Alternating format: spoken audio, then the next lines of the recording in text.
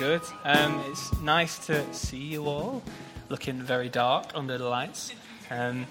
If you've not met me before, my name's Josh. I'm one of the pastors here, and just really excited to kick off this series, looking at loads of kind of taboo subjects. Maybe if it's your first time tonight, you've come for a wonderful night. We're going to be looking at sex together, and so welcome to King's Church Home. And we don't talk about this probably once a year, but yeah, I am really looking forward to it. Sex, marriage, singleness, relationships, purity, they're really important, aren't they? Yeah. Really important.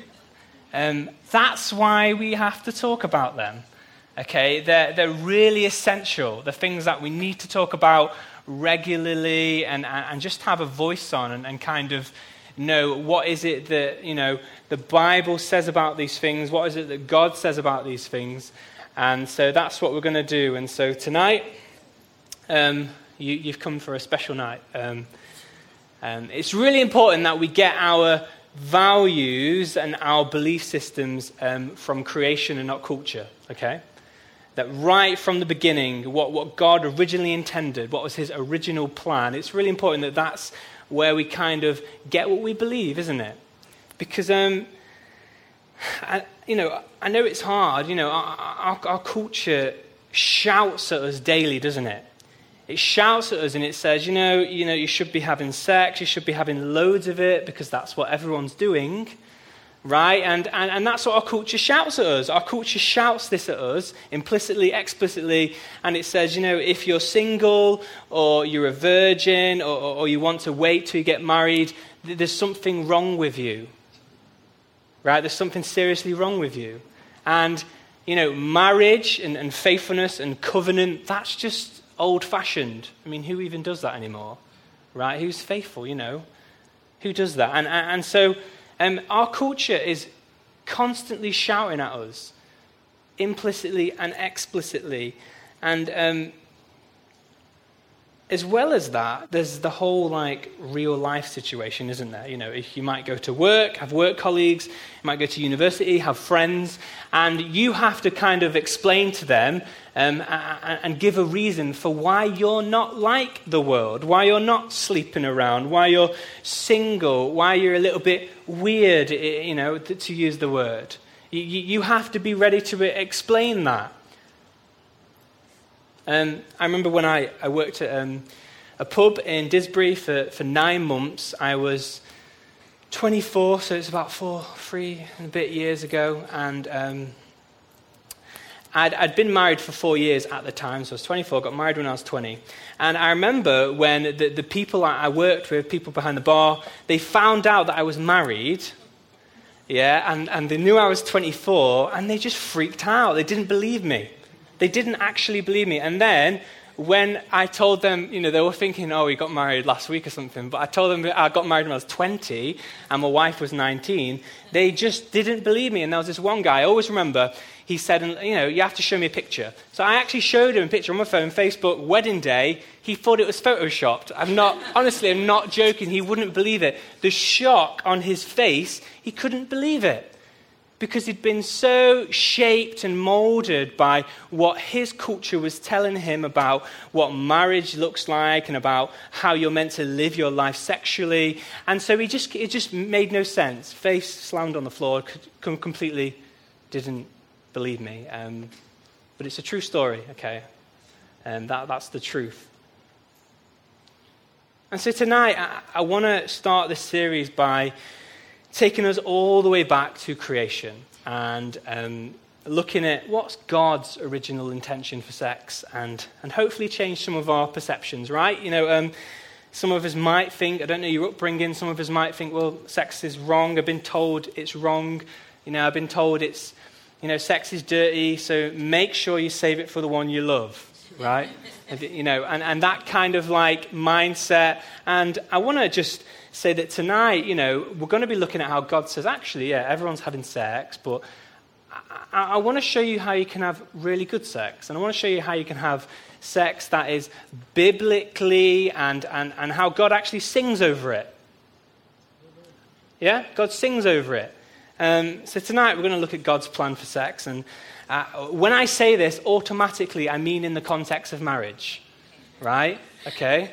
Just going to put that out there. So when I say sex, I say marriage. Yeah? And between man and woman. That's what I'm saying, okay? So don't ask me questions later about that. I'm going to ask loads of questions now. So we're going to look at sex, and we're going to look about what's this look like in marriage. But so please remember, this is just week 1. It's not the whole picture. Sex and marriage isn't God's whole plan for humankind. It's not the whole picture. Jesus never had sex, and he was pretty satisfied. Right? Singleness is really important, and we're going to be looking at week 4. Really important. And so while we're going to talk about how great sex and marriage is, I want to be really clear, they won't fix all of your problems. And they won't give you ultimate joy, okay? That's Jesus' job. That's Jesus' job. It took me a long time to realize this, but that's Jesus' job, right? There's no such thing as the one, okay? You might, in films and stuff, right? I'm waiting for the one to come and make me whole and happy. I don't see that, right? I don't see that. Marriage is 2 broken people coming together, trusting that Jesus would make them more like him. That's what marriage is. And so if you think that, hey, if I get married, then it will fix my depression and loneliness, actually you might find that it might make it worse, and it might start to manifest in different areas of our lives. If you're not happy when you're single, marriage won't fix that. Trust me, it won't. Because one broken person plus one broken person doesn't equal ultimate joy. It's worse, right? It's very messy. Don't promise that you will always make your spouse happy, because we can't do that. It's not my job to make Charlotte happy, right? I'm not Jesus. Don't get me wrong. I want to be like Jesus, and I want to make Charlotte happy, and I really do. And we just went to Norway. We had a great time, and honestly, we had happy times. But I still sin, and I'm still selfish, and I sometimes my heart's wrong, and so there will be times when I don't make Charlotte happy, and vice versa. I know it's hard to believe. Right? There will be times. So I can't keep that promise. So don't make that promise. And that's why divorce rates are so high. Because people are relying on their spouse to make them happy, aren't they? And what happens when they fail to deliver and they can't make their spouse happy, or the vice versa, they just say, hey, marriage doesn't work. Or maybe this person wasn't the one for me. Maybe I need to find someone who can make me happy. So listen really carefully. Happiness and joy is the result of a Christ-filled marriage. It's not the reason for marriage, right? Happiness and joy. You get that, Christ-filled marriage, but it's not the reason for marriage. And so tonight we're going to look at part of the picture, and I just wanted to say that because obviously we're going to spend a lot of time saying how great sex is and marriage and everything. Yeah, of course. But I just want to make those 2 points. So in case you didn't predict it, if you'd like to go to Genesis 1.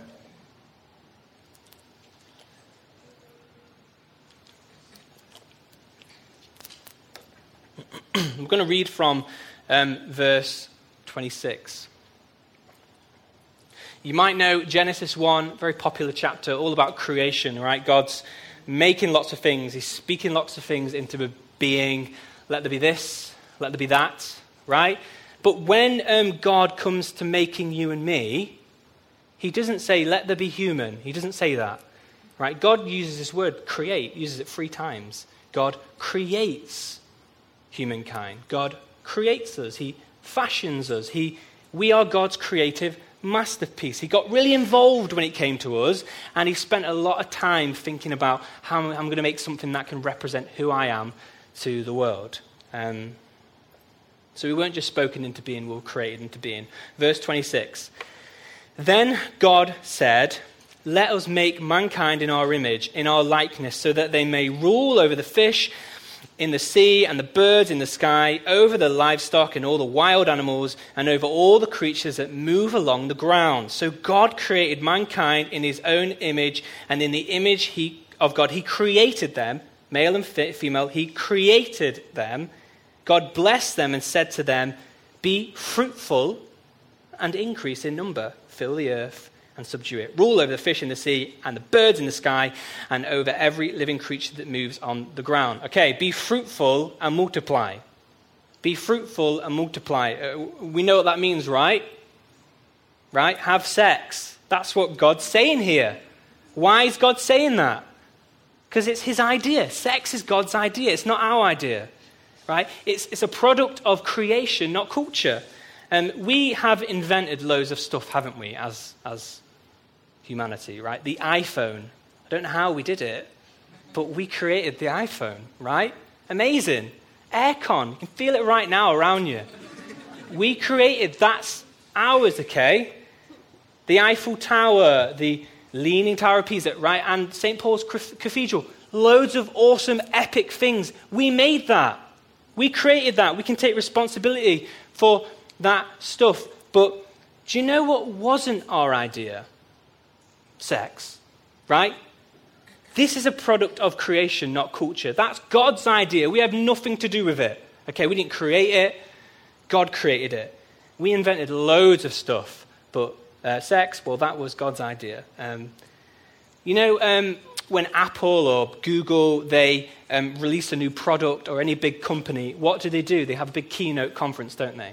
And they invite thousands of people to come and look at this new product. And they explain how you can get the most out of this product. They explain, how not to abuse it, but how to use it, how to get the most out of it, how to enjoy it, and how it was originally intended to be enjoyed. So if we want to find out how we can get the most out of sex, if we want to find out how we can use it and not abuse it and destroy it, but really get the most out of it, then we need to go to the person who created it, don't we? We need to go to God, and we need to go to the scriptures, and we need to really learn together.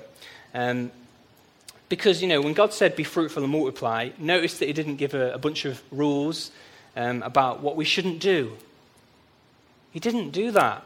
The first thing God tells people to do in the Bible, the first command is to have sex and enjoy it. It's a positive command. It's not a negative command. Sex is God's idea, but it's his very good idea as well. Up until this point in Genesis 1, everything God has made is described as good. When we use the word good, it's often not that great, is it? Right? It's good, but it's not great. Like, no one describes their wife as good. You just don't do it, right? We don't use that word in that way. But when the Bible uses the word good, whenever you see that word, good, it's often talking about something epic, awesome, heavenly, out of this world, OMG, right? Epic, awesome, amazing. Think about something like that. That's the word good. So, examples in the Old Testament. Genesis 1, God creates loads of animals, right? Think about all the animals in the world. Have you ever seen Planet Earth? Just like in awe of how awesome these animals are. God creates everything, and then it says it was good, right? Epic, awesome, fall on your face, fantastic, amazing, good. Other examples in the Old Testament, God promises Israel, I'm going to send you into an amazing inheritance, an amazing land flowing with milk and honey. It's going to be awesome, right? It's going to be amazing. God calls it a very good land, just a good land. Epic, awesome, amazing, good. Isaiah, he prophesies about a future king who will come and give salvation to all people, forgiveness of sins, Jesus, right? This is this king who's coming, and he's going to bring good news. Amazing, awesome, epic, fantastic, fall on your face, flat, OMG, good news. God creates a lot of things in Genesis 1, and he calls it good. But after he creates you and me, after he creates sex, verse 31, God says it wasn't just good, it was very good. It was very good. Very good. Some of us might not think sex is very good, as I said at the start. Some of us might think it's very bad. Or at the very least, God kind of like disapproves of it. Actually, no, he commands it, doesn't he? He says, do it. Why? Because he created it. It's his idea. And when he sees it happening in a healthy marriage between a man and a woman, do you know what God says? He says, this right here is very good. It's very good.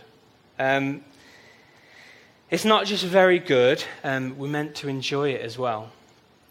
Yes, that's true. If sex was God's idea, then so was pleasure.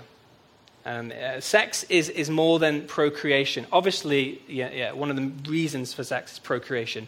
Can't get around that, of course, but we don't want to go into detail, but there are actually body parts that exist primarily for pleasure and not procreation. They just have nothing to do with procreation. Yeah, sex, God created sex and he created pleasure. If you want to turn to the Song of Songs.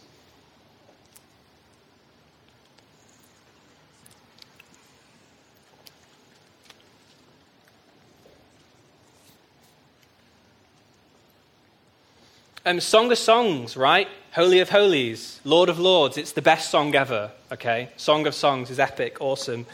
I'm sure you're familiar with it. 8 chapters of love poetry, basically, between a man and a woman.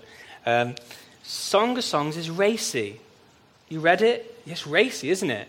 In fact, if you're an Orthodox Jew, you weren't allowed to read it until you were 30 years of age. Okay? Serious stuff. And we read in this book about a passionate love between a man and a woman, just chasing and pursuing one another. And I mean, chapter 1 just kicks off straight away. Let him kiss me with the kisses of his mouth, for your love is better than wine. Come and chase me. Come and find me. We read of this woman. She wakes up in the morning. She's just kind of like in anguish. Where is my love? Right? And she's running around trying to find him. Where are you, my love? I want to see you again. This is passionate love. This is passionate pursuing. This is romance. And then we get to chapter 4. They've just got married. Okay, just had the wedding night. He describes her beauty. He describes her hair. He describes her eyes, her teeth. He's making his way down. He describes her mouth and even her breasts. Yes, this is in the Bible, right? Let's read chapter 4, verse 11. Chapter 4, verse 11. Your lips drip sweetness as the honeycomb, my bride. Milk and honey are under your tongue. The fragrance of your garments is like the fragrance of Lebanon. You are a garden locked up, my sister, my bride. You are a spring enclosed, a sealed fountain. Verse 16. Let my beloved come into his garden and taste its choice fruits. I have come into my garden, my sister, my bride. I have gathered my myrrh with my spice. I have eaten my honeycomb and my honey. I have drunk my wine and my milk. Feeling comfortable? Right? It's obvious what they're talking about, isn't it? Right? He hasn't just had a wine. He's had a milk. He's not just had a honey. He's had the honeycomb. He's had it all. He's tasted it all. It's describing the deep satisfaction and intimacy which God intends for sex. And we say, this is in the Bible. Yeah, it's in the Bible. What does that say about God? He's not anti-sex. No, he's not anti-pleasure. He's just anti anything that goes against his original creational intent. Anything which abuses his gift and hurts his gift. Some people, you might even ask this in the questions, but some people often say, well, what's the difference between lust and love? You get that when we look at this book. It's a really important question. In my opinion, if the Song of Songs was just one voice, right, not two voices, just like a man describing a woman, selfishly describing her, satisfying himself by describing her, just him, selfishly, that's lust, right? But love is the Song of Songs. It's two people giving of themselves and appreciating one another in consensual, loving covenant. That's love. But it's more than that. Lust has no romance. Love has all the romance. Love's passionate. Chapter 8 says that waters cannot quench love. Floods can't drown it. Love is as strong as death. right? That's the difference. If you edit out either the man or the woman from this book, you just get a really creepy person, okay? And so we see in this song, don't we? Genesis 2, that picture. They were naked and unashamed. They were unashamed. And then when they think they're alone, a voice out of nowhere interrupts, if you're still there. It says, eat, friends, drink, and be drunk with love. Drink your fill of love. That's Holy Scripture, right? This is God celebrating, singing over this married couple and saying, enjoy it. Drink your fill of love. Sex and pleasure was God's idea. It's part of his creation. God intends us to enjoy it. Like so much of his creation. 1 Timothy 6:17 says that God richly provides us with everything. Why? For our enjoyment. So we can enjoy it. We can enjoy it, not endure it. Sex is God's idea, so is pleasure. And we've started to touch on it already, really. Sex is more than this physical thing. It's actually really, really spiritual. If you want to turn to 1 Corinthians, and that's the final book we'll be looking at together tonight.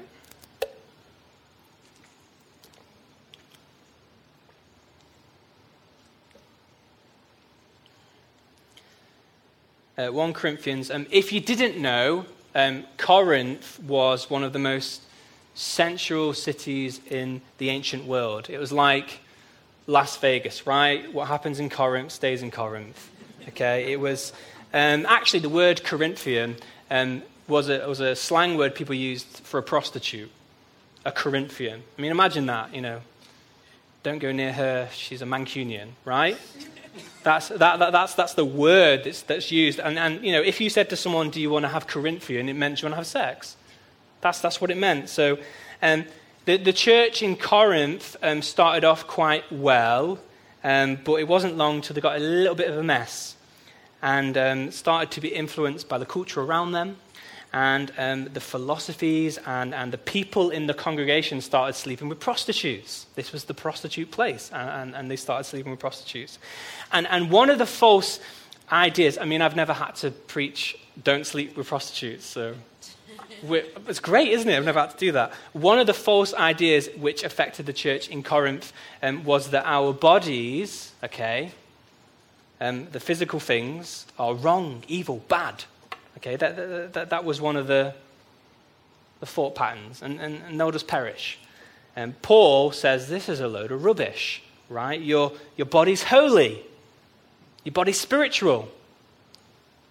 Actually, we're going to have our bodies resurrected one day. That's what Paul's saying. That's what he's going. And so 1 Corinthians 6, from verse 12, this is what many of the things people were saying, and Paul quotes them. Verse 12, I have the right to do anything, you say, but not everything is beneficial. I have the right to do anything, but I will not be mastered by anything. You say, food for the stomach and stomach for food, and God will destroy them both. Right? This is the lie that sex is no big deal. Sex is just a physical act. Right? Food for the stomach, stomach for food. And the body's not spiritual. The body's just something bad. Yeah? It doesn't matter what you do to it, because it's just eventually it'll be destroyed. It doesn't matter how you treat it. And it's actually the similar in our culture. I mean, we downplay the importance of sex. We make out it's not that big of a deal. Yeah, we actually call it casual sex. Is it even possible to have sex casually? We just casually had sex. It's weird, isn't it? Right? It's not a big deal. Just casually happened. There's no such thing as casual sex, because sex includes all of you. It includes every part of you. Sex includes every part of you. Let's keep reading. Paul says in verse 13, the body, however, is not meant for sexual immorality. That word, sexual immorality, just a term, includes everything that's sort of sexual act, lustful thought, dodgy Netflix, sexual immorality, sleeping around, sexual immorality, inappropriate inboxing, sexual immorality, everything. So there's just this one word, like a junk drawer. You just put everything in, sexual immorality. But the body is meant for the Lord, and the Lord for the body. By his power, God raised the Lord from the dead, and he will raise us also. The body's spiritual. Really important. This is how important it is. Ready? Do you not know that your bodies are members of Christ himself? That's huge, isn't it? Your body, my body, is connected to Christ himself right now. What's Paul say? Shall I then take the members of Christ and unite them with a prostitute? Never. Do you not know that he who unites himself with a prostitute is one with her in body? For it is said, the two will become one flesh, but whoever is united with the Lord is united with him in spirit. Sex is more than sex. Sex is more than sex. If two people have sex, they become one. Paul quotes that Genesis 2 passage. One flesh, that term just means people are being fused together at the deepest levels. When we have sex, we're actually giving somebody a part of ourselves. It's real stuff. And we laugh, don't we, in the Bible when it says, and they knew each other. Right? She knew him. We kind of laugh. What a stupid thing to say, you know. We know what you're talking about. I was thinking about that recently, but it actually teaches us quite a lot about sex. That when a married couple make love, they actually do know each other intimately in probably the closest way possible. Kind of changes how you read they knew each other. They knew each other intimately. Something really powerful happens. Two humans become one. They know each other intimately. And the Bible says, and we would say as a church, that that's why we need marriage, right? We've got this powerful gift of sex, very epic force, so we need to protect it, right? We need to put it in marriage because in the wrong hands, it can hurt and it can abuse people. Verse 18, flee from sexual immorality. All of the sins a person commits are outside the body, but whoever sins sexually sins against their own body. Do you not know that your bodies are temples of the Holy Spirit who is in you, whom you have received from God? You are not your own. You were bought at a price. Therefore, honor God with your bodies. How can Paul explain the significance of how we treat our bodies? Well, he picks the most holiest thing in his context. Right? Something that must always remain pure for God's presence to remain. He picks the temple. He says our bodies are like the temple of God. Sex is more than sex. Sex is spiritual. We make love to a person, a soul, to a whole being. And that's why when people are abused sexually from whatever age, they suffer dramatic effects later on in life. Because if sex was no big deal, it's just physical, victims would just shake it off. It's just a scratch. It doesn't matter. But that's never the case. It's always painful and traumatizing for the victim. And so try telling these victims, sex is just physical, just casual, it doesn't mean anything. God's big enough to heal us. Whether we've had nights we regret or whether we're victims, okay? God can and he does heal us and he can put us back together again. There's no doubt about that.